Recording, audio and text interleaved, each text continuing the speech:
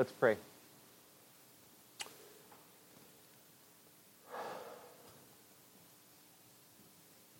Father, you are worthy of all glory and all honor.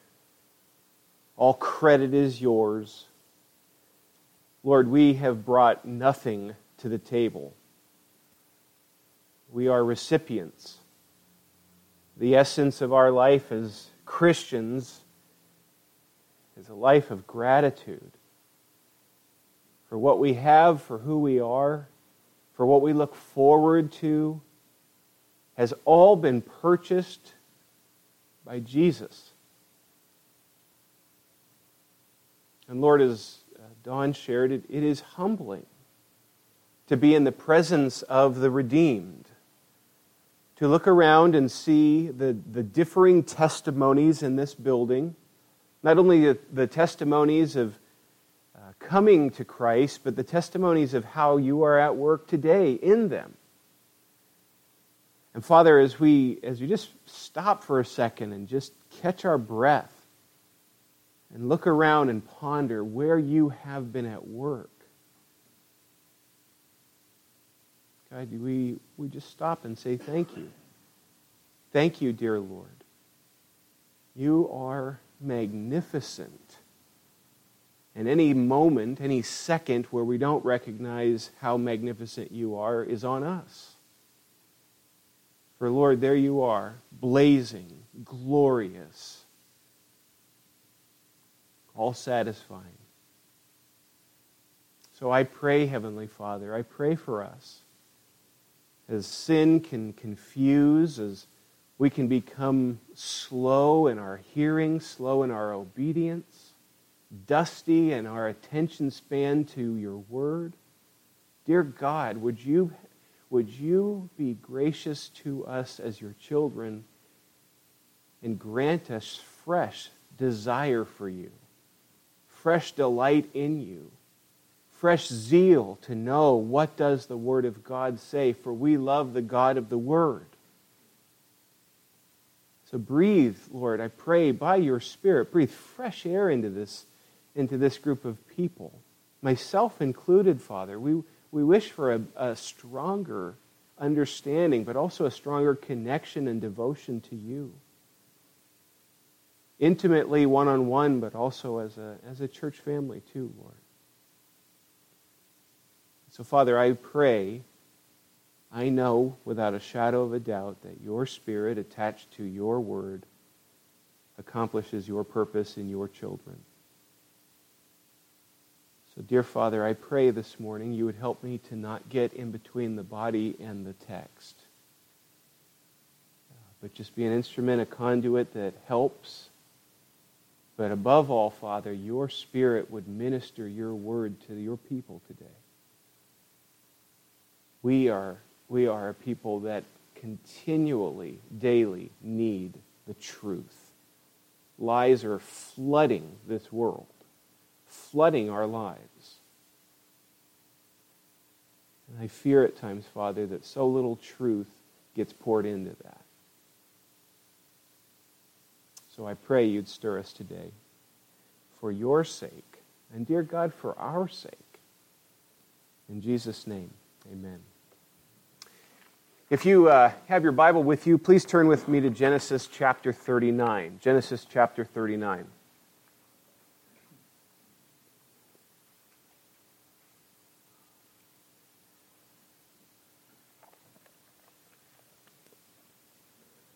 And just before we jump in, I wanted to tell you that I've got kind of a plugged ear or an inner ear thing going on this morning. So if I go down, Amber's going to come up and take off from there. So we'll see how that goes.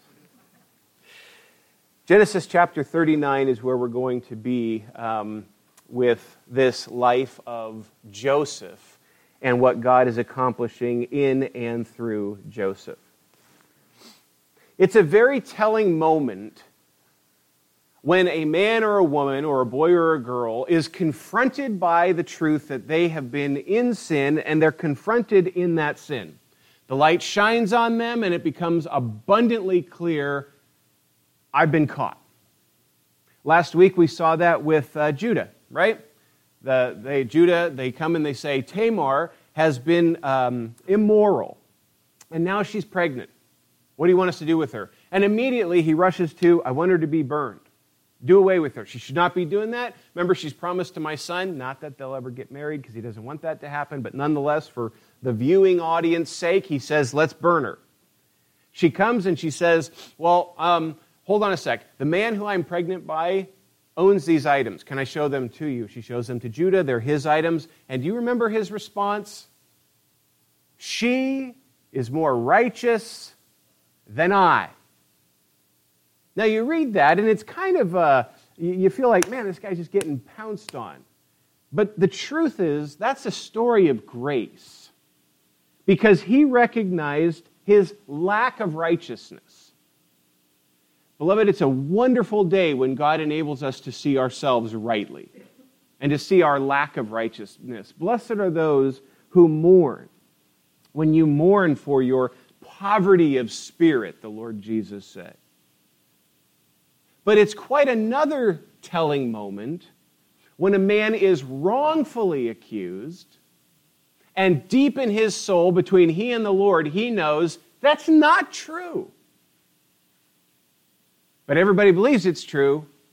And how that person responds is extremely telling about them, about their level of maturity in Christ, and where they're at. And so we have a very fascinating contrast this morning.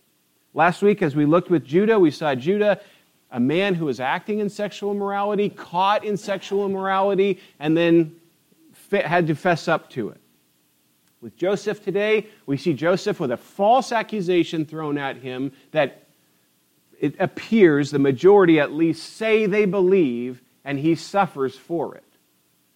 And I want you to pay careful attention to his reaction to a set of pretty daunting circumstances. But first, I want you to look, chapter 39, at the presence and blessing of God in Joseph's life, okay?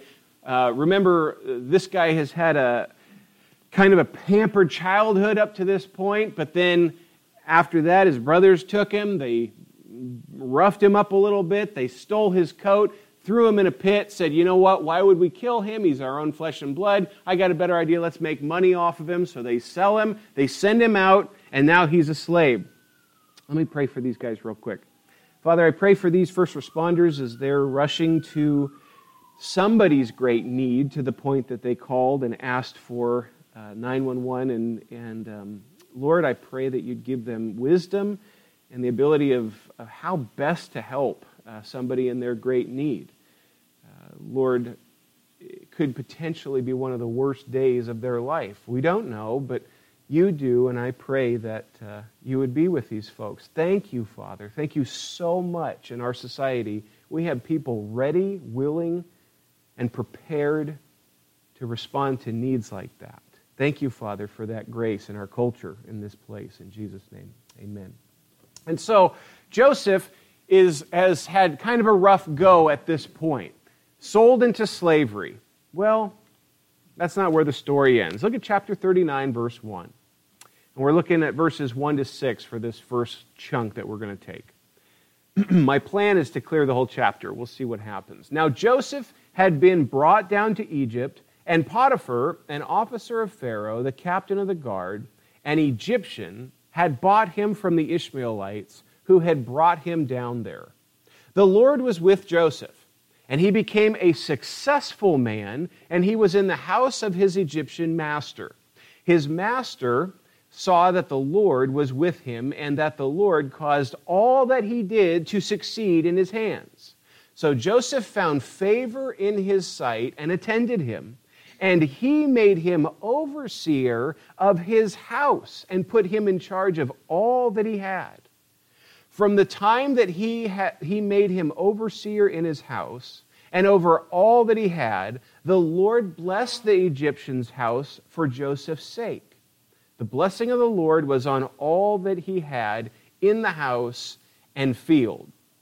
So catch this. So he left all that he had in Joseph's charge, and because of him, he had no concern about anything but the food he ate. Now, Joseph was handsome in form and appearance. We'll see why that's important in just a sec.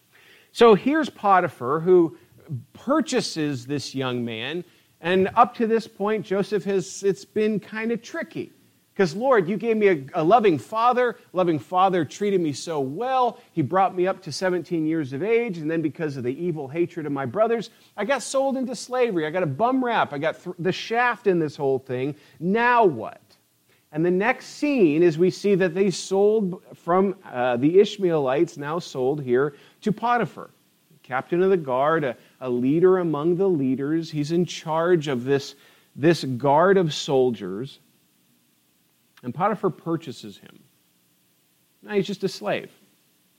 But he's a slave that happens to have God's hand upon him. And that phrase is interesting, where it says, the Lord was with Joseph. Well, he's omnipresent, so the Lord's with everybody. So what's that mean? Well, the idea is that the Lord is present in power, in particular grace, in blessing Joseph in what he's doing. The rest of this passage just kind of unfolds, telling us what that means, that the Lord was with Joseph. He was with Joseph in encouragement. He was with Joseph in blessing and power. He was with Joseph in the sweetness of his presence. There's a statement Joseph is going to make in this chapter, a few verses down, that reveals that there is an intimate relationship between he and his God. Joseph found great favor in the sight of his earthly master, and Joseph was put in charge of all that he had. Now, catch this, guys. It's an interesting principle. God's rich blessing overflowed onto this home because of Joseph's presence. Did you hear that in the passage? It said that because of Joseph, there was great blessing over these Egyptians. They are not God's covenant people. They have no special relationship with the Lord. But because of the presence of Joseph amongst them, God's blessing in Joseph's life then blessed those. It's kind of like an overflow that goes into Joseph and then flows out to this people. God's rich blessing in the life of one of his children profoundly affecting those he's around. Now, the application is right on the nose of the text. I don't have to spend much time applying that. Bloom where you're planted, Christian. Where you work, where you live, where you rub shoulders with different people. Where God has you, you should have a reputation as somebody who, man, there's something different about that person. Now, I mean that positively. Because we've all been there where there's something different about that person. That's not what I mean. What I mean is they recognize there's a inner joy, there's a calmness. They just don't seem as ruffled. They're not irritated. There's some difference. And I'm not saying, beloved, that therefore we are the perfect example all the time. No, we're sinners saved by grace. But there's got to be a difference when somebody finds out you're a believer. There's got to be. That your good works shine before men and they want to give glory to your Father who's in heaven because of what they've seen in you. I don't care for the old school term or phrase that said, preach the gospel every day and sometimes use words. I don't care for that because nobody gets saved by seeing your moral character. They get saved by the gospel of Jesus Christ. But the moral character may be a vehicle.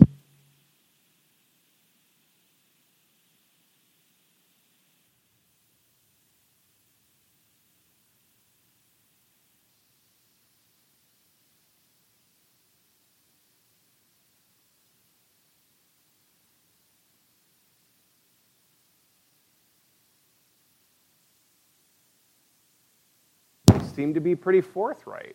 I don't know if that's me or not. Okay. So this aspect of how we live our lives should profoundly catch the attention of people. It should affect people in what they see going on in our lives. Here's Joseph living a life that none of us would really wish upon ourselves at this point.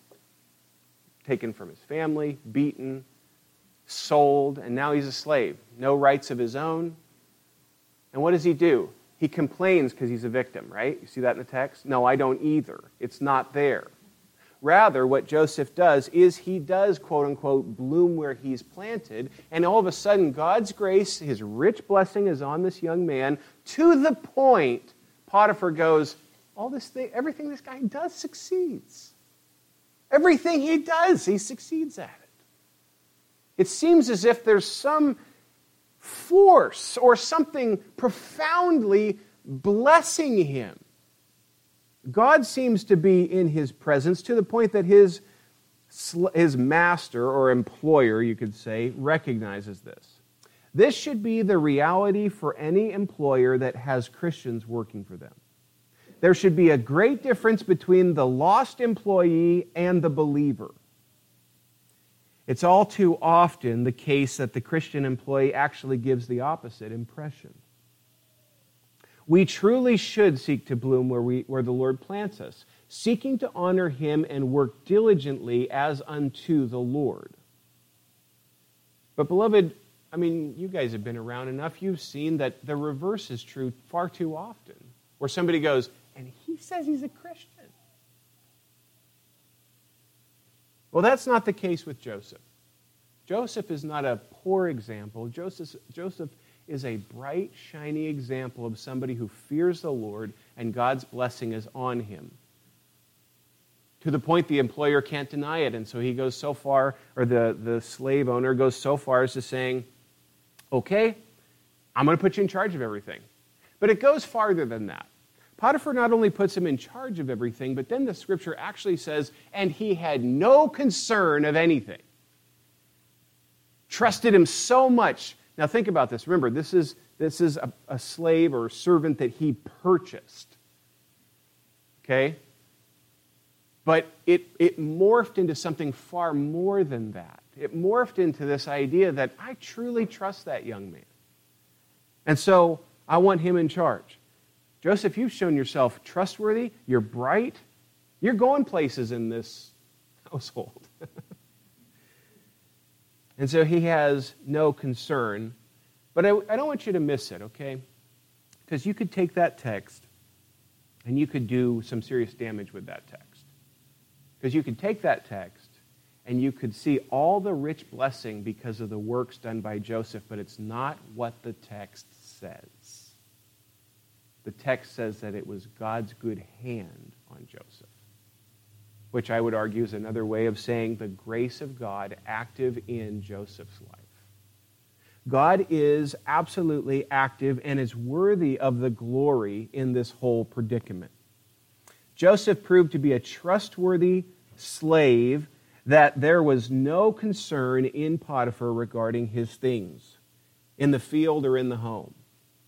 Joseph showed that. And I believe that is a profound reminder that it is God's good hand on Joseph.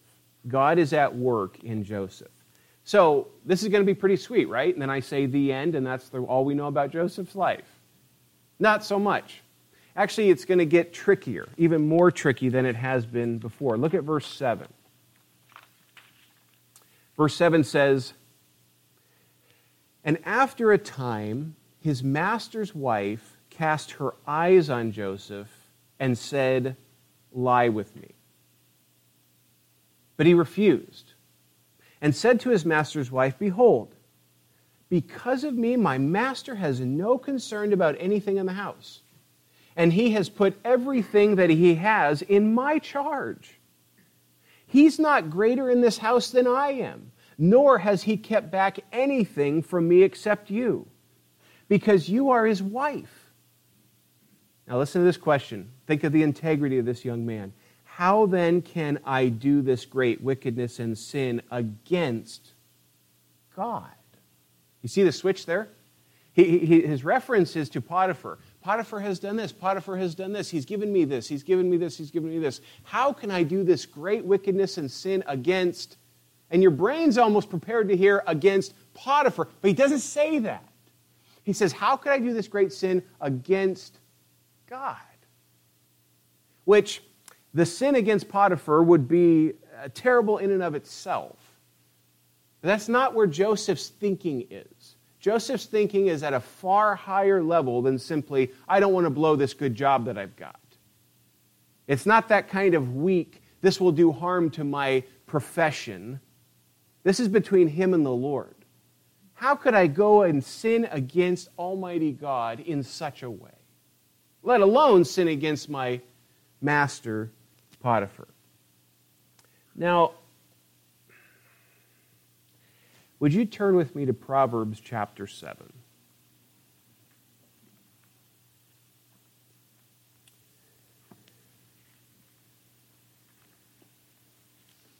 Just before junior high school, my grandfather sat down with me and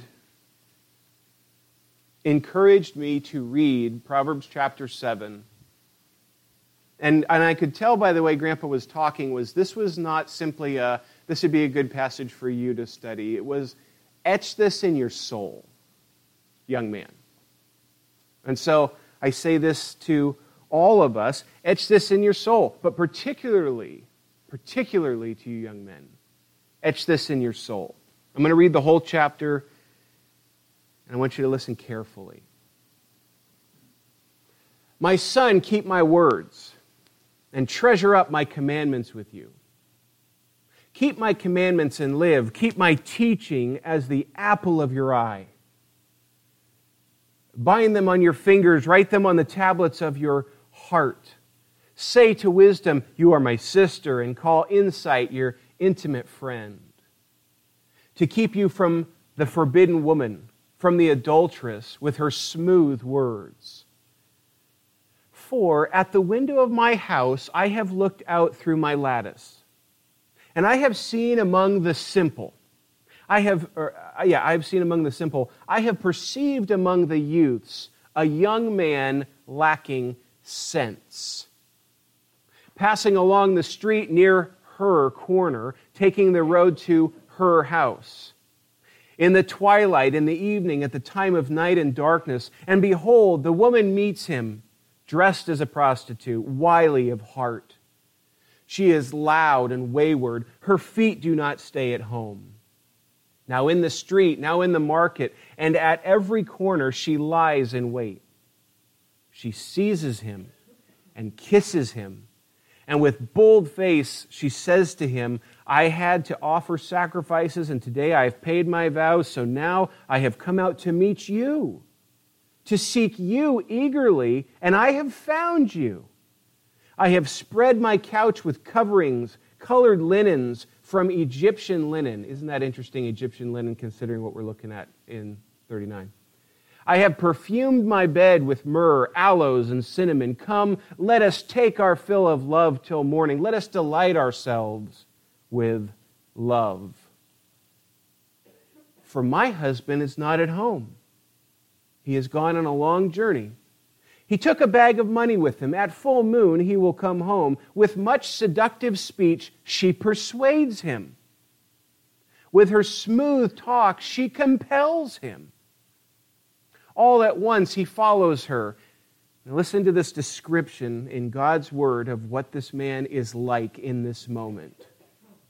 As an ox goes to the slaughter, or as a stag is caught fast, till an arrow pierces its liver, as a bird rushes into a snare, he does not know that it will cost him his life. And now, O sons, listen to me, and be attentive to the words of my mouth. Let not your heart turn aside to her ways. Do not stray into her paths. And here is almost a historical lesson of so many men in particular in history. For many a victim has she laid low, and all her slain are a mighty throng. Her house is the way to Sheol, going down to the chambers of death. Turn back to Genesis 39, if you would. That chapter has had one of the most profoundest impacts on my life, in part because of the intensity in my grandfather's eyes when he called me to go to that passage at a very young age. that temptation, that pull, that struggle of sexual immorality has just slain so many people. So many people. It has done damage that was absolutely, you were almost in awe at the ability of what sexual immorality and that particular sin has done in the lives of people. And I say people, typically you'll hear folks make reference just to the men, but that's not just the case. That's not true. There is sexual immorality, male, female, kids. It's all over the place. Let us not fool ourselves thinking anybody in here is immune from this sin. But I put my finger particularly on young men because of this text this morning. Here's Joseph, a young man, sold by his brothers in a strange place, and he gets a temptation thrown at him from left field he didn't see coming that has potential to absolutely destroy his life. Potiphar's wife took notice of Joseph. Remember, he's handsome in appearance, good-looking guy. And she sought him sexually. This, no doubt, brought some deep, deep challenges to his daily life. Joseph, in a great showing of integrity, declined. Now, I want you to notice his response to this, okay? So look down at your Bible, verse 8. But he refused, and it's just a strong word. He refused. No. No. Period. And said to his master's wife, "Behold, because of me, my master has no concern about anything in this house, and he's put everything that is in my charge. He is not greater than I in this house than I am, nor has he kept back anything from me except you. Because you're his wife. Duh! How then can I do this great wickedness and sin against God?" Now look at verse 10, because this is where it's so tricky, you guys. "And as she spoke to Joseph day after day." This was not a one and done. This was not where she approached him and he felt strong that day and said no. Day after day after day after day. Maybe in her thinking, she's thinking, I'll find him in a weak moment. One of these times, I'll find him in a weak moment and I'll snag him. He'll step into that snare, that arrow will pierce his liver. One of these days, in a weak moment, this guy will fold. And Joseph, day after day after day, says, no. God's good hand is on this man. That he has the ability to take that, to see that rightly and respond correctly is a sign of grace active in his life. What a profound temptation being thrown at this young guy. Joseph could have easily rationalized this sin. Now think about that carefully with me, okay? He could have easily rationalized this sin. Here's a couple thoughts. This is how sin works. She was the wife of the master, after all, and she did say it. And all I am is basically I'm owned by them, so I guess I'll do it. I am the slave of this home. It was most likely not the first occurrence of this sin by her. Okay? The language of the text lends itself to think that this was probably something that she had been doing and was now, there's another young man there, and so why not take advantage of this opportunity? Joseph is a young man, strong sex drive most likely, and strong pulls in that area.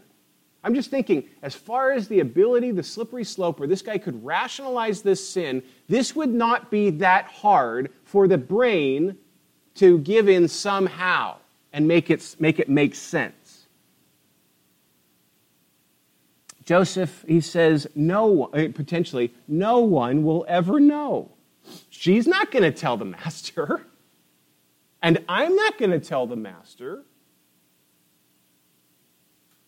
Very fascinating situation considering our study last week with Judah.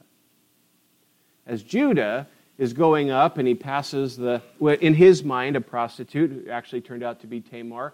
And he sleeps with her, leaves his things with her, and that thought process, remember, he sends his friend with a goat, goes with a goat, comes back, can't find her. Okay, let her keep the items, no big deal, nobody will ever know, it's fine.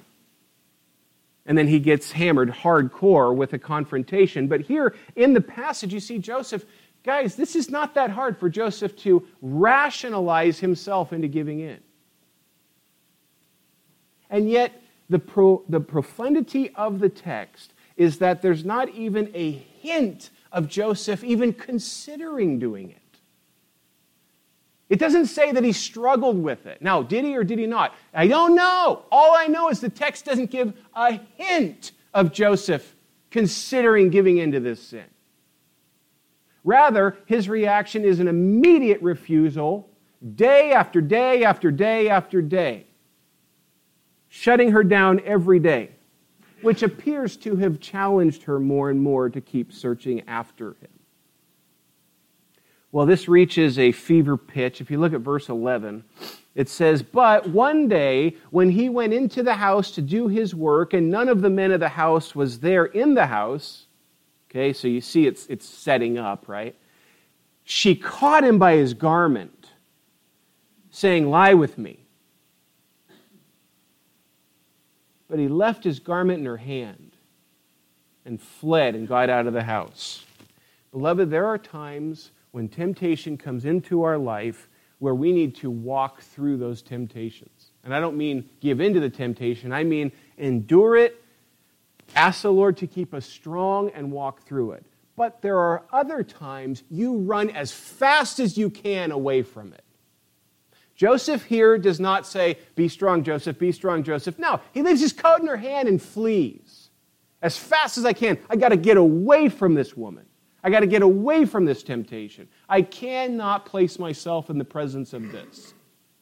There are times, you guys, when we have temptations in our lives, not just sexual temptations, but any temptations, where the best answer is, get it away from me, or get me away from it. I don't need that. I don't want that. It's not going to be a part of my life. It will not be in my presence anymore. This is why try carefully to not have ice cream in the freezer. So she seeks after him. She catches him. So you hear how weird this is getting? She's actually physically clutching him. She caught him, pleading, "Lie with me."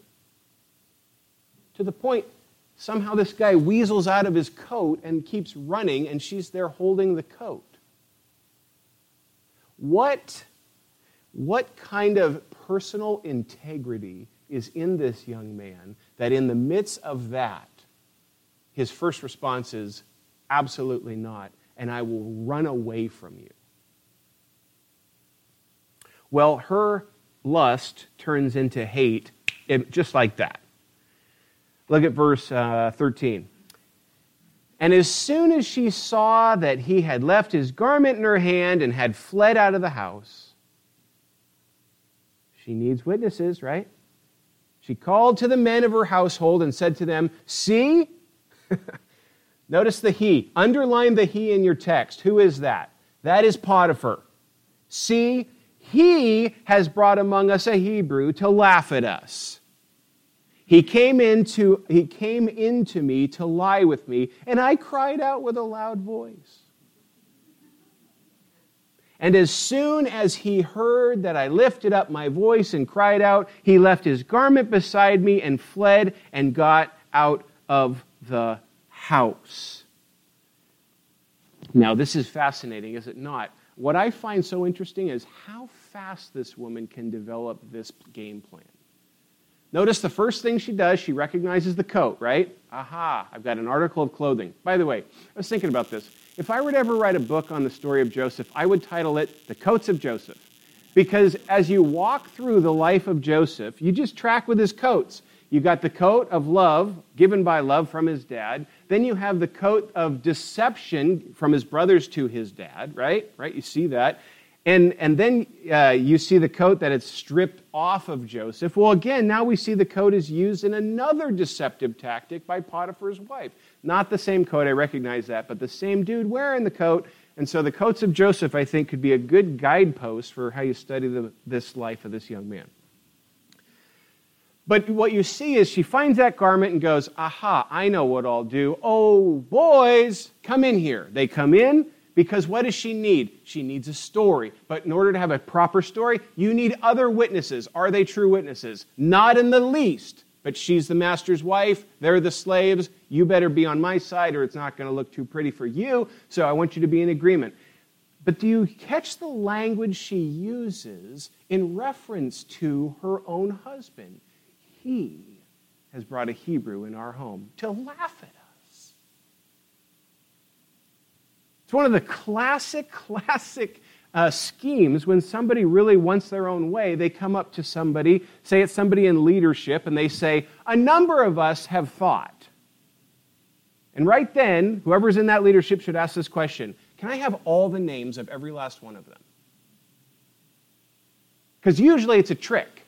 You just say a number of us because you add more, and that way it sounds stronger and you can get them to fold. So she comes to these men and she says, look what he did. He left his garment here. That's why I yelled. Now, I'm a bit of a cynic when it comes to some of these passages, and part of me goes, I wonder if she ever pursued any of the other men that she just called in. Don't know, but I'm curious about that. But nonetheless, she says, this is what happened. He brought him in here to laugh at us. He sought to violate me, and I am humiliated. What are we going to do about this? Completely unfounded, a complete false accusation with no grounds whatsoever, out of thin air from the one who was actually the pursuer. All right. Oh, man. Okay. Let's keep going. She called to the men of her house, verse 15. And as soon as he heard that, I lifted up my voice and cried out. He left his garment beside me and fled and got out of the house. Then she laid up his garment by her until his master came home, and she told him the same story, saying, the Hebrew servant whom you have brought amongst us, that woman you gave me, right? We're all the way back with Adam and Eve here, came into me to laugh at me. But as soon as I lifted up my voice and cried, he left his garment beside me and fled out of the house. As soon as his master heard the words that his wife spoke to him, this is the way your servant treated me, his anger was kindled. Now please notice, beloved, it doesn't say his anger was kindled at Joseph. This afternoon, I challenge you to consider, who was he angry at? Let me ask you this. Who, at this point, seems to be more honest? Who, at this point, has complete control of every possession and everything that Potiphar has? And is this the first time this woman has had some kind of weird run-in, and does Potiphar really know that she's not stepping out on him? So who's he angry at? Doesn't say. But I have my thoughts. And Joseph's master took him, put him into the prison, the place where the king's prisoners were confined, and he was there in prison. Now, I'm going to stop there, you guys. I had planned to go to 23, but 21 to 23 really lends itself into chapter 40. So let me stop there and give you just one point of application that comes to my mind as I think through what's taken place here. At some point, as Joseph is rotting in prison, it would make all the sense in the world, and none of us would be judgmental, to hear him say, "Really, God? Really?" So I have a very simple question I just want to pose to you this morning for your consideration. Do you trust the Lord? Now, I know, very much a preacher question, very much a church question, Sunday school, Church 101, I get that, but I'm asking you point blank, do you trust him? Like, truly, do you trust him? And I would hope your answer would be yes. Well, then let me continue. Do you truly believe what we have read and seen regarding our God's work in the details of his children's life, particularly in the life of Joseph thus far? What impresses me about Joseph is not what he says so much as what he does not say. He does not cry out to God for justice. He does not demand what he's owed. Rather, he appears to confidently receive the hand dealt to him by the Lord and blooms where he's planted. I'm convinced that the root of this is found in Joseph's theology of God. Now, catch me on this. Our reaction to the circumstances of our lives is one of the greatest proofs of the maturity in our Christian life. One more time. Our reaction to the circumstances of our lives is one of the greatest proofs of the maturity in our Christian life. How do you respond to the circumstances in your life? Do you really believe what you believe? Raj, I'll use you as an example, a good one this time. As you stand there and declare the sovereignty of God in the midst of a pretty good set of circumstances, I don't say this to puff you up, you know that, because you believe in the sovereignty of God, as I do. But I will tell you, Roger's not saying that because he stood in front of you. He really believes that, which is a sign that God is active in his life. And I praise God for what he's doing in our brother. How you respond to those circumstances is revelatory of how much you really do trust him. Because see, I can preach up here all the time, you guys, about the sovereignty of God and we need to trust him. I can say it Sunday in, Sunday out. But when life smacks you hard and your response is, the Lord is a good, gracious God who's still beside me in the midst of my pain. I'm not saying the pain's not real, but I'm saying you recognize the good hand of God. See, this is the interesting part. In what portion of Joseph's life is God not good to him? When does God cease to be good to Joseph? My answer, theologically, is never. And the cool part, Joseph's answer is never. At the end of this whole predicament, Joseph is the one who will declare, God meant this for good. God's on purpose here. And so I ask you that as just kind of a pointed question from my heart to yours, and it's one Dan Mason's asking Dan Mason way, way more than I'm asking you. How do you respond to the circumstances that the Lord brings into your life? Do you find yourself wanting that victimhood mentality? Do you find yourself wanting to decry what was owed to you? Then I would ask you, when was the last time you took a good, sharp, hard look at the truth of the gospel? Because the longer and the deeper I look into the truth of the gospel, the more I am simply amazed by his grace on a daily basis. So how are you responding? How's your reaction? Do you really trust him? My guess would be this, and I'll close with this. And I apologize for going over you guys. I didn't intend really to do that. I'll close with this. I would imagine every last one of us at some point says, God, I know you're in control, but I have no idea what you're doing with this one. I would see that absolutely as a trusting response to circumstances. It doesn't mean that you grin and you enjoy all of it. What it means is that as those circumstances hit you hard, you look to the Lord. You look unto him in the midst of it. And trust him in the midst of it. And rely on the precious resources of his church family. And then what I've seen and heard from older saints is that when you look behind yourself, you see the precious, gracious hand of God. Father, thank you for your word. I pray for your